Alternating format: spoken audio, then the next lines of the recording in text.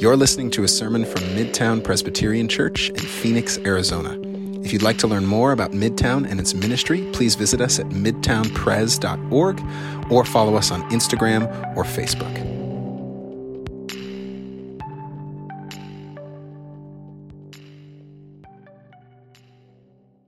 There's a pastor I know who tells a story about when he was a child and he was cast in a Christmas pageant at his church.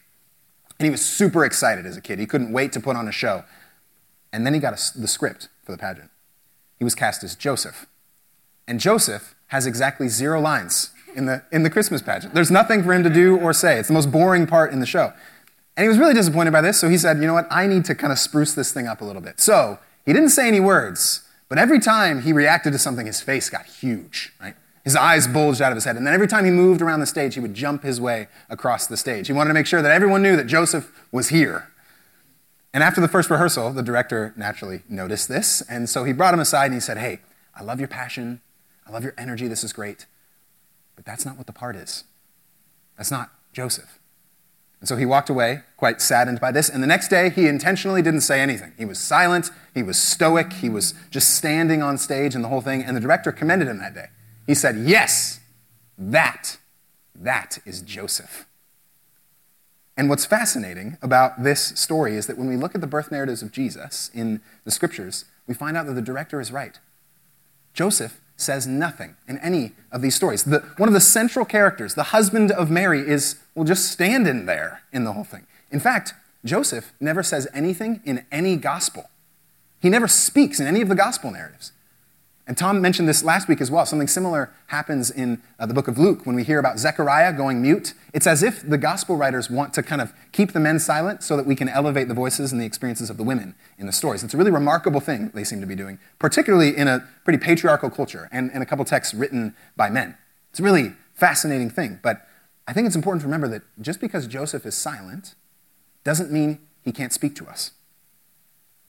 As many of us know who have followed God for a long time, sometimes God speaks most clearly to us in the silence, in the quiet. Sometimes that's when we hear God best. And so, as we continue to reflect on the arrival of Jesus together in our lives in this season of Advent, today we're going to explore the story of silent Joseph, one of the central characters of Christmas. And as it turns out, just because he's silent doesn't mean he's not speaking to us. He's shouting loudly to us what it means that God comes to us, what it means for our lives today, and how that news transforms the world. So friends, if you have a Bible, open it with me to the Gospel of Matthew. This is your first book in your New Testament. If you're flipping there, look for the big number 1. We're going to be in Matthew chapter 1, starting in verse 18. If you don't have a Bible, by the way, that's okay. First, there's Bibles on the table. Grab one on your way out. That's our gift to you. But we also have the words behind me on the screen. You can follow along with me there. Matthew 1, starting in verse 18. Now the birth of Jesus the Messiah took place in this way. When his mother Mary had been engaged to Joseph, but before they lived together, she was found to be with child from the Holy Spirit. And her husband Joseph, being a righteous man and unwilling to expose her to public disgrace, planned to dismiss her quietly. But just when he had resolved to do this, an angel of the Lord appeared to him in a dream and said, Joseph, son of David, don't be afraid to take Mary as your wife, for the child conceived in her is from the Holy Spirit.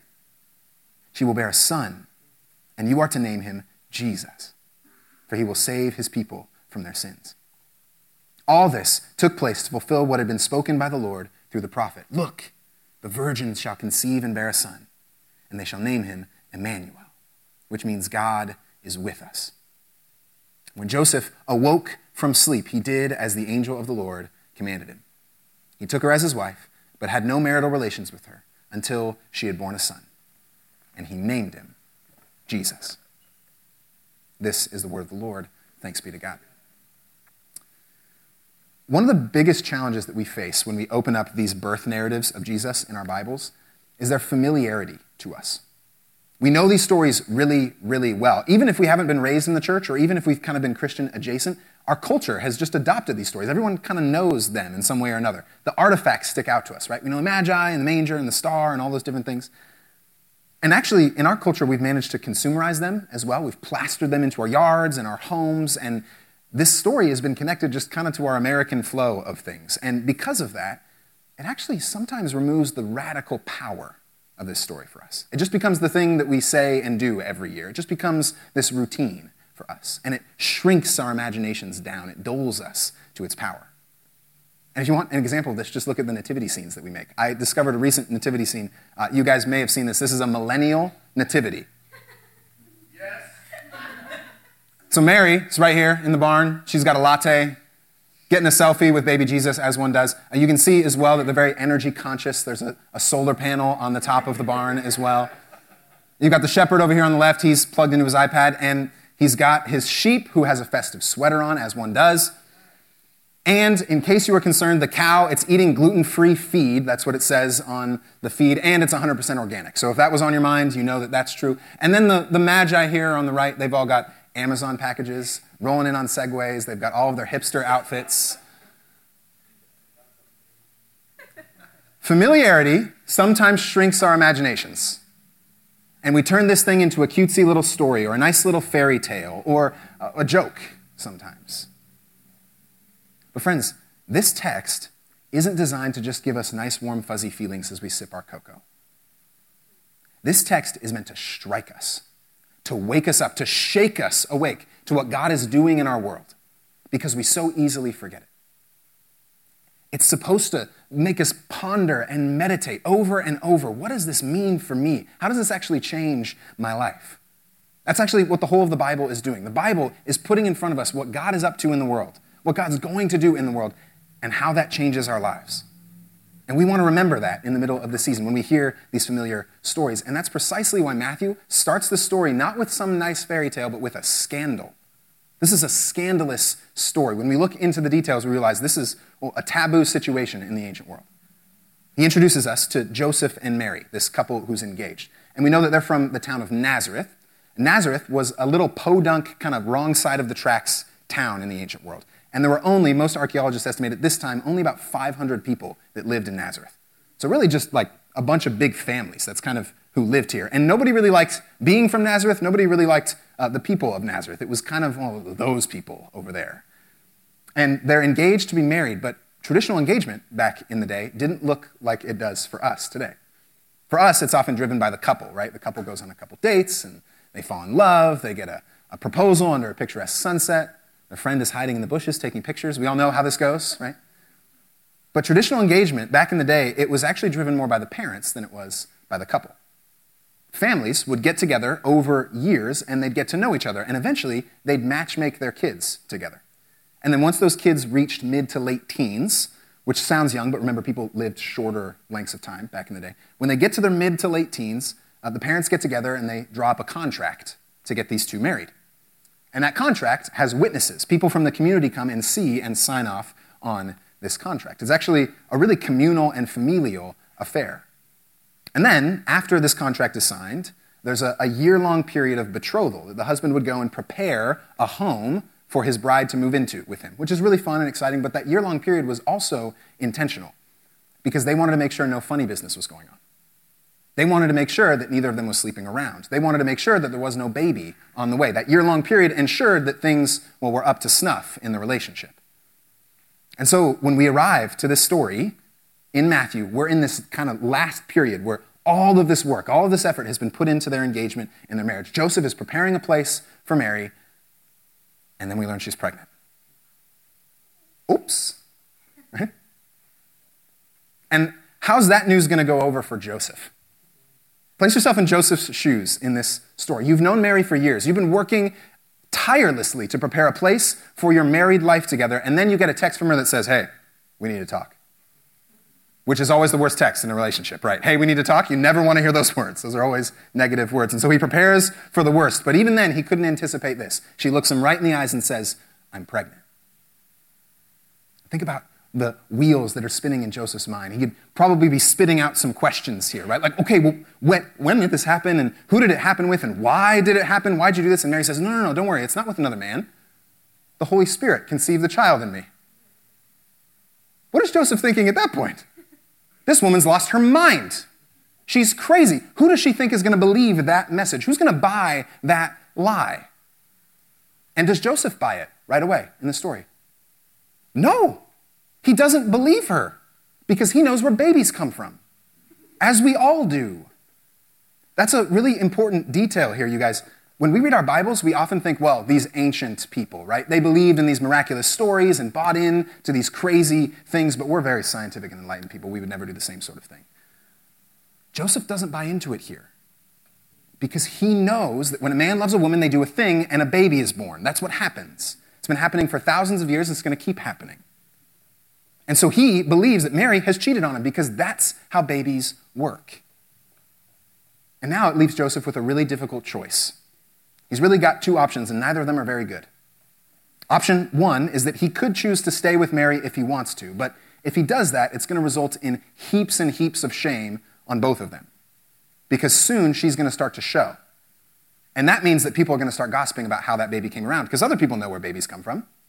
And they're either going to see that these two were getting it on before they were married, which is a taboo in that culture, or they're going to start to speculate about where this baby really did come from. Maybe Mary was sleeping around.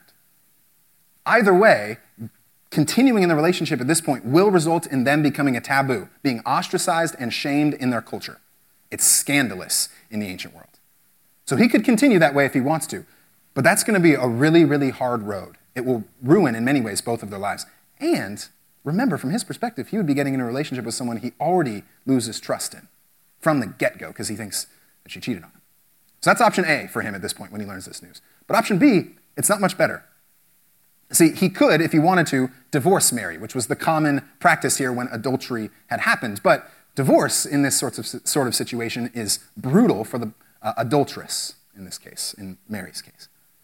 It would ruin her life. She would be put on public trial. Everyone in the community would know about it. Her name would be dragged through the mud. Her family's reputation would be ruined, and she could never get married again. It would ruin Mary's life. So what does he do? Does he heap shame onto both of them? Does he enemize Mary, this woman that he was committed to? He's stuck between a rock and a hard place, and we learn here that he considers this choice really deeply. He wrestles with it. He reckons with it. And then it says, since he's a kind man or a righteous man, he decides to divorce her, dismiss her quietly, which is kind of a middle way here. He says, okay, I know you cheated on me, and this is all a really messed up situation, but I don't want to keep hurting you. You've hurt me in a really brutal way, but I don't want to continue that pattern because I know that shaming you won't heal my stuff. I know that running you through the ringer won't actually heal this in my end. It's not going to fix things. So I'm going to divorce you. It's going to be a bummer, but I don't want to see you continue to get hurt, and I don't want to see your life ruined. And so he resolves to divorce her quietly, in his mind. He hasn't done it yet, but he's resolved to do it. And at this point, the story's kind of going how we would expect, right? It's very much like a soap opera thing that you'd watch on TV. But then things get really wild. Really, really wild because, well, a vision comes to Joseph. A vision that causes him to change his mind.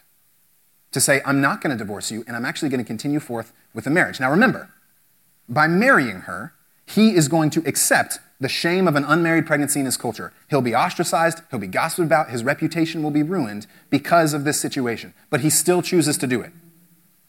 Why? That's an insane decision. He is saying, I will ruin my life for the sake of this person who, at least on the surface, seemed like she cheated on me. So what sort of news could he have gotten in this vision that would make him make this radical decision to change his life forever?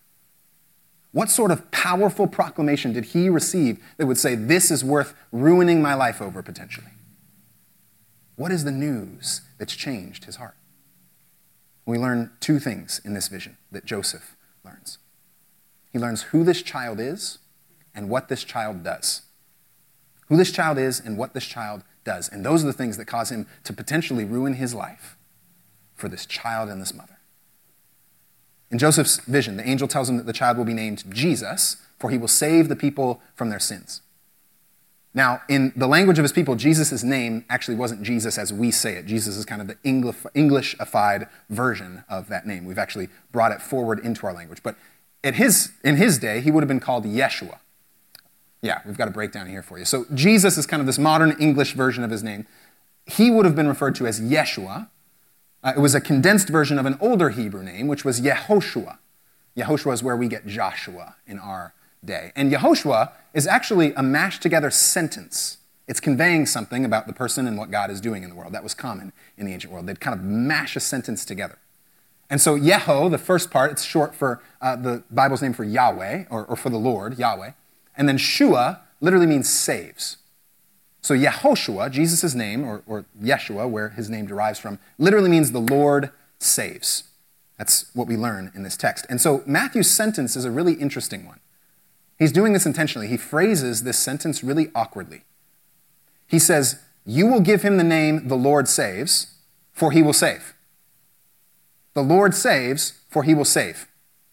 That's a confusing sentence, right? Because the name of the pronoun there, the person that the pronoun is referring to, is not clear. Who's the he? Who's doing the saving? Is it the Lord? Or is it the Lord saves? Is it Jesus or is it God? Who's doing the saving? Well, that's the point. Matthew says the answer is yes. It is both of them. You see what he's doing here? He's making a radical theological claim about who this child is. He's saying that this child is the Lord who's come to save us, that this child is God with skin on. And that is the central message of Christmas. That is the first thing that convinces Joseph, this is bigger than me. And this is bigger than my shame. This is bigger than all the pain that I have to endure. There's something way bigger happening here. The notion that the creator of all things, the king of the universe, has become a human being. It's shaking us awake to that reality here. And from the moment we are introduced to the person of Jesus in the Bible, we are told over and over, we're hammered over the head with indications that this is God in the flesh, that this is God incarnate. That's why Matthew continues to quote the passage from Isaiah later on in this little chunk that we read together. He says that this child will be called Emmanuel. It means God is with us. The whole message of Christianity hinges on that point. And that's important for us to remember because we live in a time and in a culture that wants to kind of have some revisionist history when it comes to the person of Jesus. We love to talk about the person of Jesus as somebody who gives us some great moral teachings. Oh yeah, I'm a fan of Jesus. I like Jesus. He's got some good things to say. But the Bible won't let us come to just that conclusion. He certainly had some good things to say, but the Bible doesn't say it's just that. The Bible makes clear from the get-go who this Jesus is. And it's not just in this narrative that we see it. John chapter 1, many of you who have been raised in the church might be familiar with this passage. It says, in the beginning was the Word. The Word is referring to Jesus in that passage. In the beginning was the Word was with God, and the Word was God. John wants us to know that there's no splitting these two up. Jesus is God. And then, if we keep reading through the gospel biographies, we hear that Jesus makes a radical claim about forgiving sins, which at first sounds really nice. It's like, oh, Jesus, really forgiving guy, right? But think about how weird that situation actually is. He comes into a situation and forgives other people for the things that they did to someone else. So imagine, for instance, with me, that Stephen Lufkin today was really frustrated with how sound went at church. And he goes straight to Jordan Hoyt in the back. And he says, Jordan, this was unacceptable. And he punches him in the face. The reason that's funny is because Stephen would never do this. But imagine with me that happened. And imagine I saw it happen outside church, and I went up and said, Stephen, I forgive you. That's weird. I don't have the right to forgive in that situation. I would encourage Stephen to seek forgiveness. I would encourage Jordan to forgive, but I don't have the right to forgive anything. Jordan is the one who's been harmed. Only he has the right to forgive. And yet Jesus walks around the ancient world seeing all these things that people are doing to one another, and he says, I forgive you for what you did to them. Because he assumes that he is the one that is being principally harmed.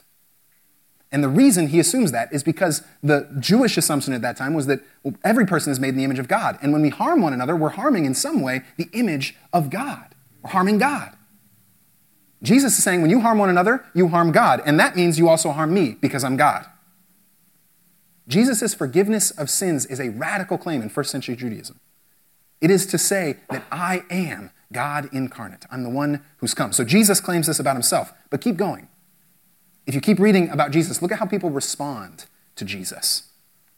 No one who interacts with Jesus leaves the interaction saying, oh, that was a nice little teaching, and just keeps moving on. It never happens in the gospel narrative. No one just comes to the conclusion like, he's a cool guy. Every person in this narrative does something radical in their response to Jesus. A theologian named John Stott brings this up in his book, Basic Christianity. He says, they either hated him and wanted to kill him, they were afraid of him and wanted to run away, or they were absolutely smitten with him. They worshiped him. They gave their whole lives to him. Those are the only responses we see to the person of Jesus. And the reality is, friends, no one runs away from someone who's just a good guy. No one wants to murder the nice guy. It doesn't work that way. The responses that everyone had to Jesus reveal to us that we can never come to the conclusion, well, he's just a good moral teacher. We can never come to that conclusion. And remember, too, that all of the people who were closest to him said the same thing. They actually went to their graves, committed to the statement that Jesus is God. And think about how crazy that is. The people who walked with him, who slept near him, who ate with him, who shared every moment with him said he's God. Guys, if you want to convince somebody you're God, the worst way to do it is to have people live with you. It's the worst way to do it, right? If I claim to be God, which I'm never going to do, but if I claim to be God and got some followers from that, how long do you think it would take for them to realize, oh, that's not real? Like maybe half a day. My wife would say like 15 minutes, and they would find out very quickly that I am not God. The worst way to convince people you're God is to get them to live with you. And yet every person who was closest to Jesus, every person who lived with him said, the only logical conclusion is that he is God in the flesh. And that's not a very logical conclusion. That's a radical conclusion. And yet everyone who was close to him said it. It's wild, the responses that people had to Jesus. So whatever we have to say about this person, we certainly can't just say that he's a good moral teacher, at least not that alone. He gives us some good moral teaching, certainly, but we can't just say he's only that, because he hasn't left that option open for us. That's the reality that Joseph is being forced to reckon with in this story, and what we are being forced to reckon with when we hear this story in our own time. But it's not just that this child is God. That is an important thing that causes Joseph to change his mind, but it's also what this child is going to do that convinces Joseph to marry Mary. Notice, he says, the angel says that Jesus will save his people from their sins. And that word sin, I know it's one that I think we have a lot of weird definitions of, or sometimes have had exaggerated to us or heaped on us unfairly, and that's true across religious history, and it's a bummer that this word has been used in that way. We often associate it with outdated religious laws, or we have this picture of God who's very much like Santa Claus, right? Who's just kind of tracking our naughty and nice lists. And we fit Jesus into that framework oftentimes, either intentionally or accidentally. We think that, well, Jesus gave us some teachings so that our nice list can be longer than our naughty list, and then God will reward us at the end. There's just one thing wrong with that picture. It's actually the Bible. The Bible doesn't say that about sin. The Bible doesn't say that about who Jesus is or who God is. The Bible says something radically different, and I think far more robust and far more indicative of our human condition. It's not just about naughty and nice lists. It's not just about moral do-goodery. In fact, one of the most basic meanings of sin that's given to us in the Bible isn't inherently religious. The word actually expands beyond just religious usage in the Bible. The word literally just means to fail or to miss the goal. That's how it's used most predominantly throughout the scriptures. For instance, there's a passage in the Old Testament where in the book of Judges, the author is saying that there are warriors that are so talented with their aim that they can't miss a hair on someone's head. And the word for miss there is the same word that we translate over when we talk about religious sin. It's to miss the goal. That's the idea here. It has in mind with it a purpose that we have failed in some way or another. And so when the Bible describes human sin, it implies to us, well, what's the purpose then, right? If sin is the failure to accomplish the purpose, what's the purpose that we're made for? Because then we can understand what sin really looks like. And the Bible gives us that purpose. Right at the start, right at the opening pages of the Bible, we learn a little story about the Garden of Eden and Adam and Eve. Many of us, again, have heard the story, whether we've been raised in the church or not. And that story has much less to do, we often think this in our culture, has much less to do with like magical trees or topping serpents. It has much more to do with God's purpose for the world, God's intent in creation. We learn here that God's intent can be captured in a phrase. It's a phrase that's used often throughout the scriptures called shalom. We translate it peace or harmony oftentimes. It's this holistic state of abundant love where all things mutually flourish together. And then humans are made in God's image, which gives them the ability to live out the goal of that partnership with God. They're called to steward and cultivate shalom in the world. called to steward and cultivate holistic peace and flourishing. Which means the Bible's picture of life is so much bigger than behavior modification. It's so much bigger than naughty, nice lists. Our purpose as humanity is to treat all things and all people and all creation with love and honor and respect because God does, because God made such things. It's telling us that every single one of us is artfully crafted by God for full and free partnership with Him in peace and flourishing. That's the purpose. That's the goal. That's way bigger than a nice list that I check off. And that's why, friends, we often feel this inherent deep longing for those sorts of things. For honor, for respect, for dignity, for peace, for love. We feel those things because we're made to. It's our design. But the story doesn't stay there, unfortunately. We know that the story continues on. And at the end of that initial story, how do humans do with accomplishing their purpose? Do they pass or do they fail? They pass or they fail? They fail. Yes, you guys know the story of the Garden of Eden. I'm glad. They fail. They fail to accomplish their goal because they deceive themselves into believing that their purpose and goal isn't the mutual giving and flourishing of shalom, but that it's instead about taking and grasping things for their own benefit at the expense of others. That's, in many ways, what the taking of the fruit in the garden gets to signify to us. It's exposing this innate habit that we have to redefine good as chasing our own desires or acting for our own benefits at the expense of others. And so sin is this propensity to prevent shalom, to destroy shalom, to break up shalom. That's how the Bible understands sin. And the rest of the scriptures go on to show us that God is constantly inviting people back. Even after they failed, he says, come back. You can partner with me again in shalom. I welcome you back. I forgive you. Just come back and partner with me again. And humans keep saying, nah, we're good. Over and over and over again. The nation of Israel is very much a stand-in for what so many of us experience. That we can know the right thing to do, that God can give us the right thing to do, give us the right picture, and we can still say, but I don't want to. That there's this gap between who I know I ought to be and what I know the world ought to be and what I actually am and what I see around me in the world. This massive gap that we all experience. That's what the Bible is telling us. And this idea of sin, missing the goal left and right, it's found in what we do to ourselves. It's found in what we do to others. It's found in what others do to us. It's found in structures and systems that inflict harm upon other people.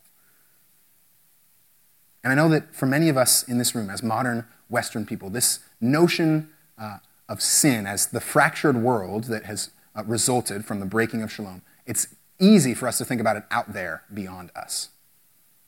I don't have to do a lot of explaining to you. I don't have to do a lot of convincing of you to say that the world is broken, right? Most of us acknowledge that. We experience it on a regular basis. But what's really fascinating is it starts to change when it gets more personal. You ever notice that? It's easy to condemn the sin out there, but then when it gets here, you're like, whoa, I mean, I'm a pretty decent person. I do well, right? I mess up every once in a while, but I'm a good person. That's our habit, right? You ever notice how easy it is to draw the line between good and evil with other people, but then how blurry that line gets when you look at yourself? Isn't that convenient? Is that really, really convenient? Because it allows us to point at the world out there and say, all those people have to get their act together without taking responsibility for me, without taking responsibility for the same corruptions that run straight through my heart. Most of you in this room know my wife, Emily. You know that she's loving and caring and kind and amazing woman. If you know her at all, you feel loved by her because she loves you really well. But guys, if Emily's ever provoked, she can be downright cruel. Let me tell you. And I'm just a good man. I always want people to get along. I'm nice and kind. I never want anybody to be harmed, right? But Emily sometimes can be mean. Obviously, I'm being sarcastic, right? The reality is that we can both be cruel to one another because the same thing that we see in one another, the same brokenness that we see in one another is right here. It runs straight through both of us. And as soon as we get to the notion of saying, that person over there, we've missed it. We've missed the picture of human brokenness that the Bible gives us. The same dynamics that cause us to harm one another and break shalom out there can be traced right back here. Which means civil wars don't start out there between two political parties. They start here in our souls. It means oppression isn't just the work of an empire. It starts in our corrupted hearts. We all have a terminal illness, a sickness unto death As Lady Macbeth put it, that damn black spot that she can't wipe off.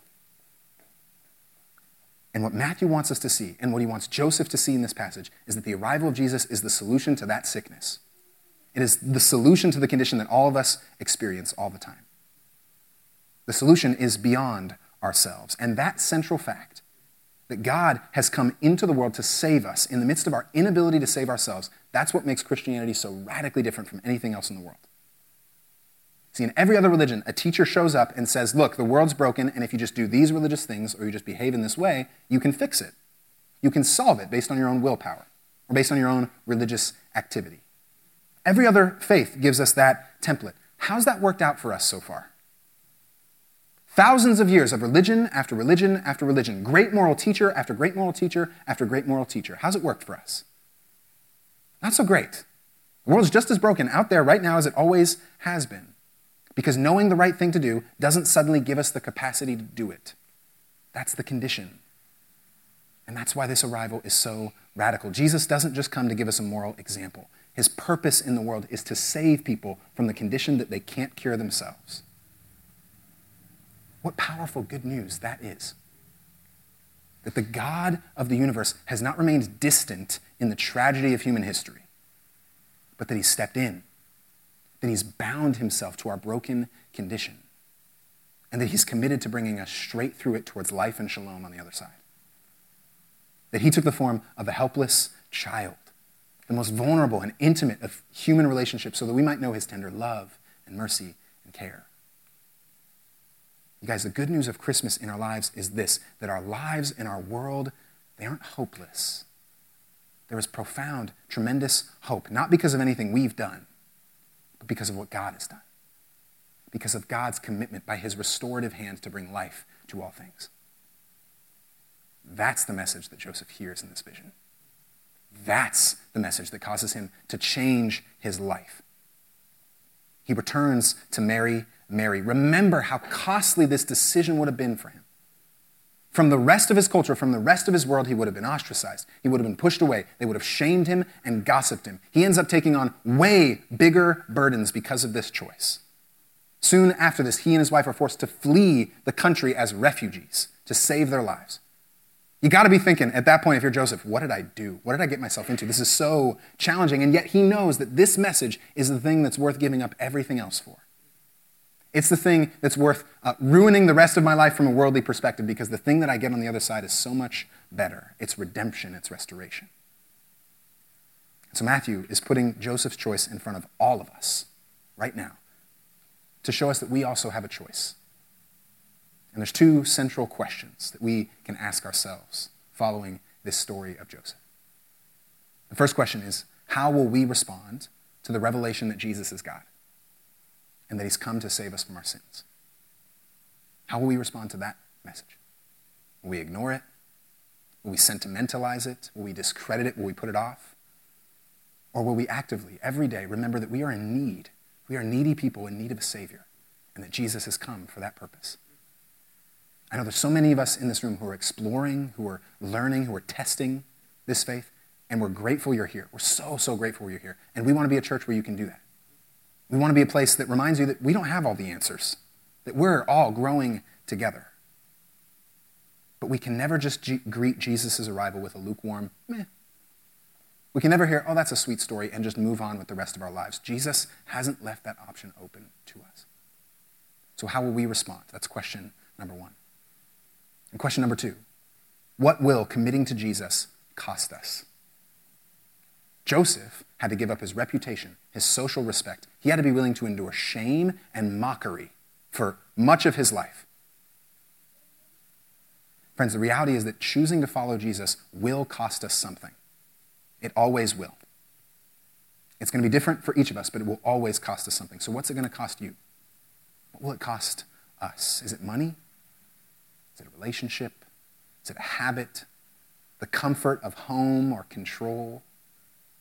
Maybe it's time for you. Maybe it's just an hour a day or a day a week where you serve your neighbors and participate in community. Maybe it's an addiction. I don't know what it is for you. But whatever it is, friends, I can promise you that it is small pittance in comparison to participation in shalom with the God of the universe. It is worth giving up for that. And you should also know that Jesus will never call you to give something up unless he has something much better for you on the other side. That is always, always true. So what'll it cost you? You guys, Christmas isn't just sentimental. It's paradigm shifting. It's ground breaking. It forces us to ask the deep and meaningful questions in our lives, the ones that really change us. And so let's not be people who just put some nice nativity scenes on our mantelpieces so they can collect December dust. Let's be people who really examine this story, who let it come to life again and again in us. And let's ask ourselves the same sorts of questions that Joseph had to ask. How will we respond to this news? And what is it going to cost us? Friends, let's pray.